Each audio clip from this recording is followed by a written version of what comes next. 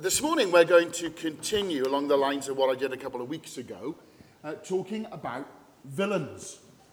Every good story has a villain, and there's usually a hero as well. And I confess to you that when I watch a good film, I love villains. I really do. If there's a good James Bond villain, I'm always interested in who's going to play that part and stuff. And, you have characters, don't you, who come along. So, Star Wars, we talked a bit about that. And I'm a Darth Vader fan. Am I alone in all of this? Anybody like a Darth Vader? Yeah, Suzanne likes a Darth Vader. That's good, okay. I know you do, Williams. You're my hero anyway, so there we go, And you got, who's that? Jafar. Come on. Yeah, Jafar. Who's this? Somebody says me, I'm going to hit you. Who's that? Ursula. That's right. These are great villains. The villains of the piece. They're absolutely brilliant. And you've got, who's that? Scar. He's a great villain. He really is. He's a nasty piece of work, he is. And, what about him? Go on. Magneto. That's right. Who's this? Green Goblin. Green Goblin. Absolutely. Did you get that one, Val? You didn't know that one? No, okay. Who's that? He's the ultimate villain. It's such a good part played by Heath Ledger. And that's right, isn't it, Nigel? Heath Ledger? Yeah, thank you. He's my film critic in the corner there. Just a superb role. Villains. The villain of the piece. And it's brilliant to see how the story adapts around the villain. And I just started to talk a bit about that the other week. Do you remember now? Has this got you back in the groove of it? Boys, you with me? You okay? Right? So, we also talked about this guy. Now, who plays that part? Ralph Fiennes. He was interviewed on TV the other day. He doesn't look anything like that. I was amazed. He doesn't have a nose, but in real life, he does. He is weird. Spooky and weird. He really is. He is a villain that makes me want to go behind the settee. He really is. So we started to talk about heroes and villains, and we're always talking about the heroes of the Bible, and that's a good thing. But what about the villains? They never get much attention. The thing is, I think you can actually learn a lot from the villains. Not about how to be a villain yourself, but how maybe not to fall into some of the traps they did.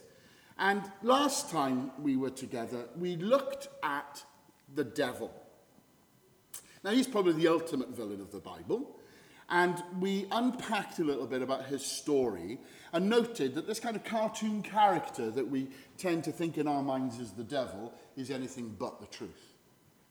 The devil's a very real being, and he doesn't look anything like that.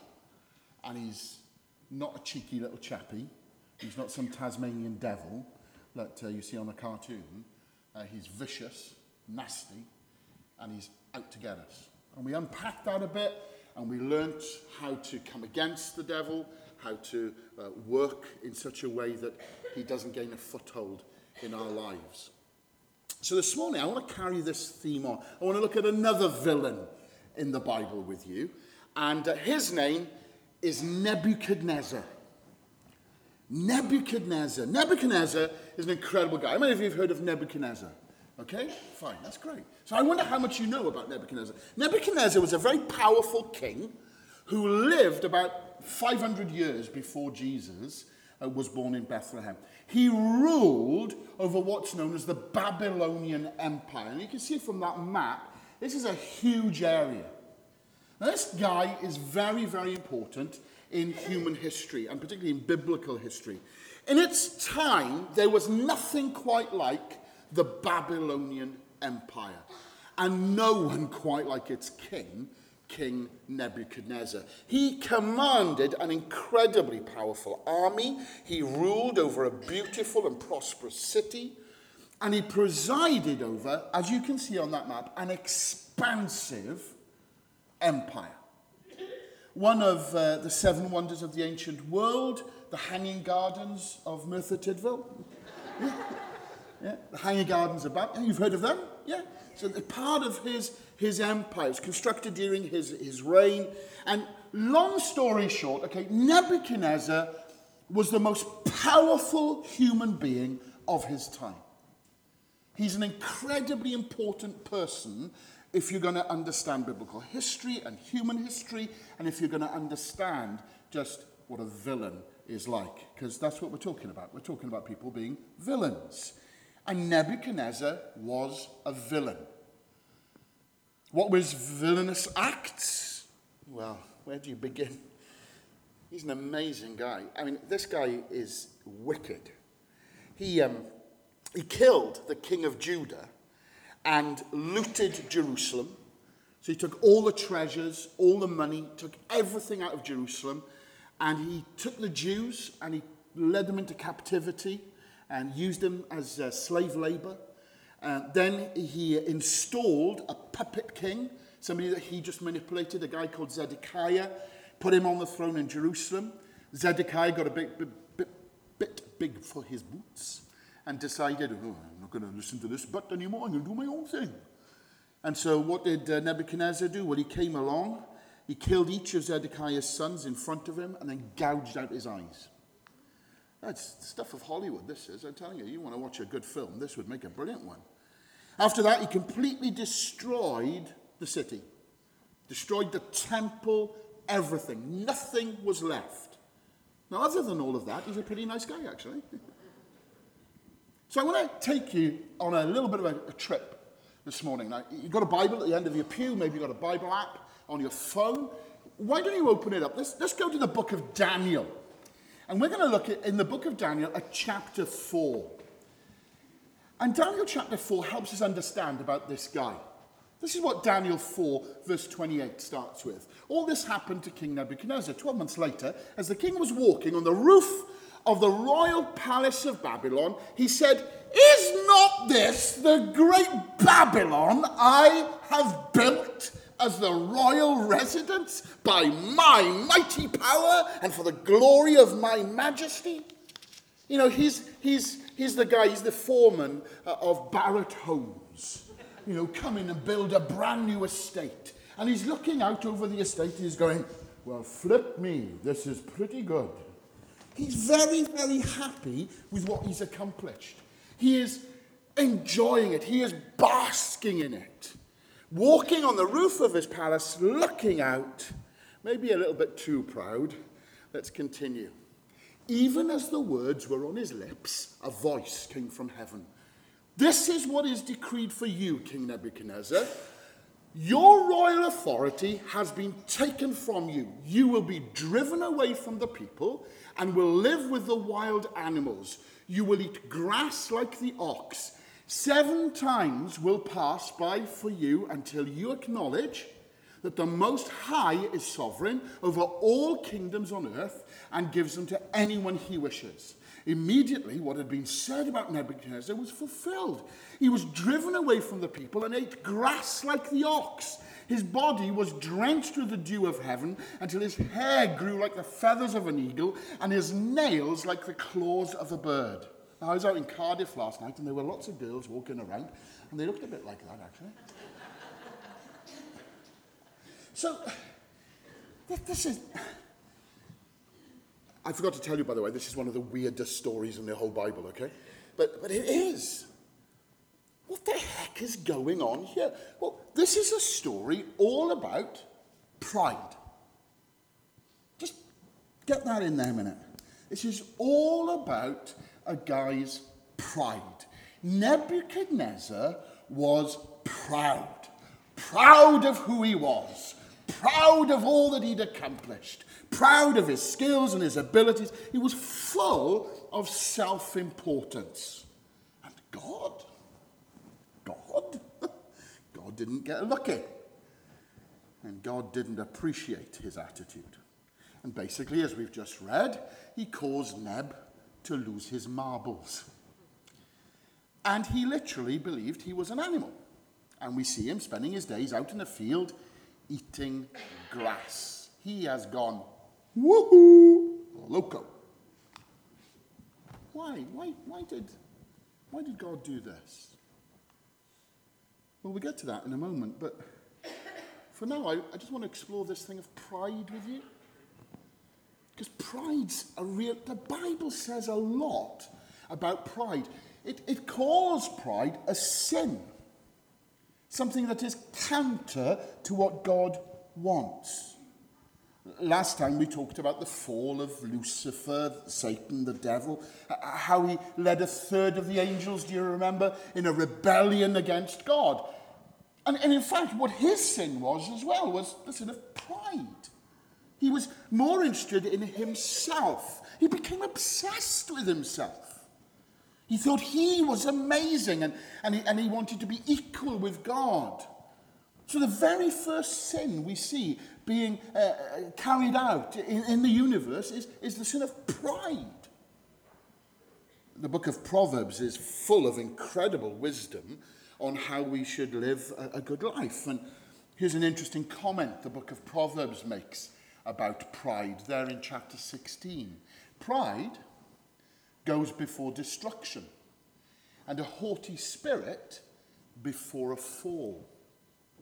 The idea there is that pride is dangerous because it often causes destruction. A haughty spirit is another way, basically, of saying a prideful attitude. And you notice it comes before a fall. In other words, a major contributor to life's big mistakes is usually pride. Think about it. You thought you could handle it. You thought you were the one who would be able to get away with it. You didn't think it could happen to you. You're better. You're stronger. You're smarter. That's pride. And according to Proverbs, pride comes before a fall, before a big mistake. How often have I thought I could handle something, only to find out that I couldn't, and all I was doing was I was full of pride. The first thing we have to understand about pride is that it's really dangerous. It's dangerous because it makes you incredibly vulnerable to bad decisions. And a series of bad decisions can lead to a pretty mucked up life. I want to show you another, even more disturbing verse about pride. It comes from the book of James. James is a bit like the New Testament version of Proverbs. And James has some incredible things to say. And this is what he says about pride. God opposes the proud, but shows favour to the humble. Now, that's a pretty startling verse, because we always think of God being for us. God is the God of love, isn't he? Jesus gave his life for us. What's this business of opposition? But that's in the Bible. That's true. Think about that. God is literally against prideful people. He hates pride. It's a really big deal for him. The word opposes carries with it the idea of a battle, actually. If you're a prideful person, God's literally in a battle against you. And he will stand in the way. And that's not a good thing. So pride's a pretty big deal, isn't it? It's a huge issue. We should probably define exactly what we're talking about then. What exactly is pride? Let's start by defining what it's not. Because I think there's a lot of misunderstanding, particularly in Christian circles, about what pride is or isn't. Listen, pride is not having self-esteem. It's not wrong to have self-esteem. In other words, pride is not, if you happen to be good at something, pretending that you're not. It's okay to be secure in who you are and the gifts and abilities that God has given you. It's not prideful to have courage. It's not prideful to speak up about what you believe, or even to believe that you maybe are the one that's going to take this penalty. Because actually, you're the best person to take it. That's not prideful. Pride is when you believe you don't need anybody else. You can do this by yourself. Pride is believing you don't need advice. Who are you to give me advice? How much do you think that way when you've talked to your parents? Or when you talk to your pastor? Pride is believing your teammates are idiots, your colleagues are idiots.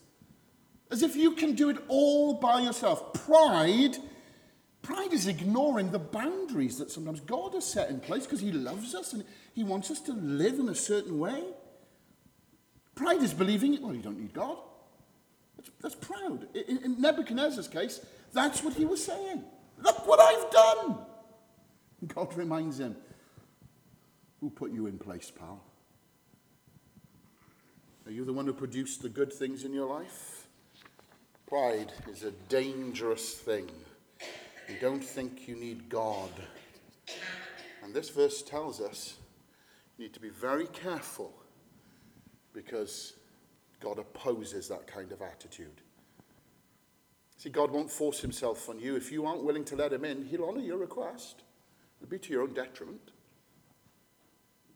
Back in the book of James, that verse is so important because you notice the second half of it.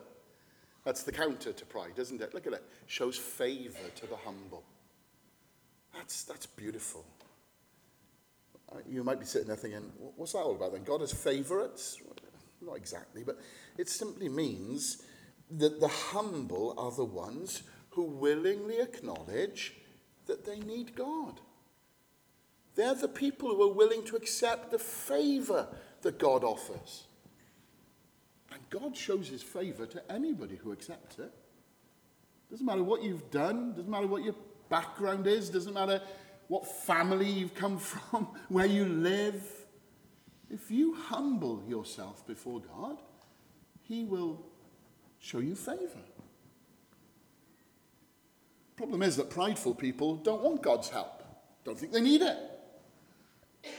The humble acknowledge that they need God. And they need his favor. So maybe we just need to explore a little bit what it means to be humble then, because there's a lot of misunderstanding about that. Again, what doesn't it mean? Humility doesn't mean that you think you're a terrible person. Oh, woe is me. Oh. It doesn't mean that you suck at everything. You can be humble while recognizing that you are beautiful, that you are talented, that you are gifted, that you are good at your job. That's okay. It's okay. Humility is embracing your role in God's story. That's an interesting thing, isn't it? Because if you think of human history like a film, it's a pretty long film. There'll be several breaks to go to the toilet and stuff. But think of life. Think of God's human history as a film. So who's the main character in this film? In human history, is it you? Is that what you think? Do you think you are the main character in this film? Maybe it's me then, if it's not you. Maybe it's Nebuchadnezzar then, because he's a pretty villainous kind of guy. Maybe it's the devil you'd want to say. Oh, he's the main character. No, the main character in the bigger story of human history is God. That's the main character in the film. He's the creator. He's the sustainer. He's the redeemer, restorer. The story of human history is actually all about God. And to have humility is to recognize that. And to recognize, actually, we're just part of the support characters. We don't get major billing. We're the ones that come up in tiny letters at the end of the film. And you're trying to look closely. It's God's story. This life isn't about you or me. It's about God. Humility is recognizing that. It's recognizing that God has had a huge role in who you actually are. The Bible tells us that you were knit together in your mother's womb and that you are wonderfully, awesomely made and fashioned in the image of God. That the life you have today, is actually his precious gift to you. All that you have, all the blessings that you enjoy, the friendships you have, the work, the employment, the bank account, overdrawn as it may be, okay. But it's God's blessing. Humility is recognizing that actually I owe it all to him. Humility is recognizing that you lot are God's gift to me. My friends, my sisters and brothers, that's God's favor to me. just like I am his favor to you. Where did we get off thinking that it's all about me? That's the world we live in, isn't it? The world is full of selfish pride. Me, myself, and I. That's the motto of the world in which we live. Let's go back to Nebuchadnezzar for a minute. The ending of the story is pretty amazing. You know what it says? It's absolutely incredible. So, at the end of that time, I, Nebuchadnezzar, raised my eyes towards heaven, and my sanity was restored. Then I praised the Most High. I honored and glorified him who lives forever. His dominion is an eternal dominion. His kingdom endures from generation to generation. All the peoples of the earth are regarded as nothing. He does as he pleases with the powers of heaven and the peoples of the earth. No one can hold back his hand or say to him, "What have you done?" At the same time that my sanity was restored, my honor and splendor were returned to me for the glory of my kingdom. My advisors and nobles sought me out, and I was restored to my throne and became even greater than before. Now I, Nebuchadnezzar, praise and exalt and glorify the King of heaven, because everything he does is right, and all his ways are just. And those who walk in pride, he is able to humble.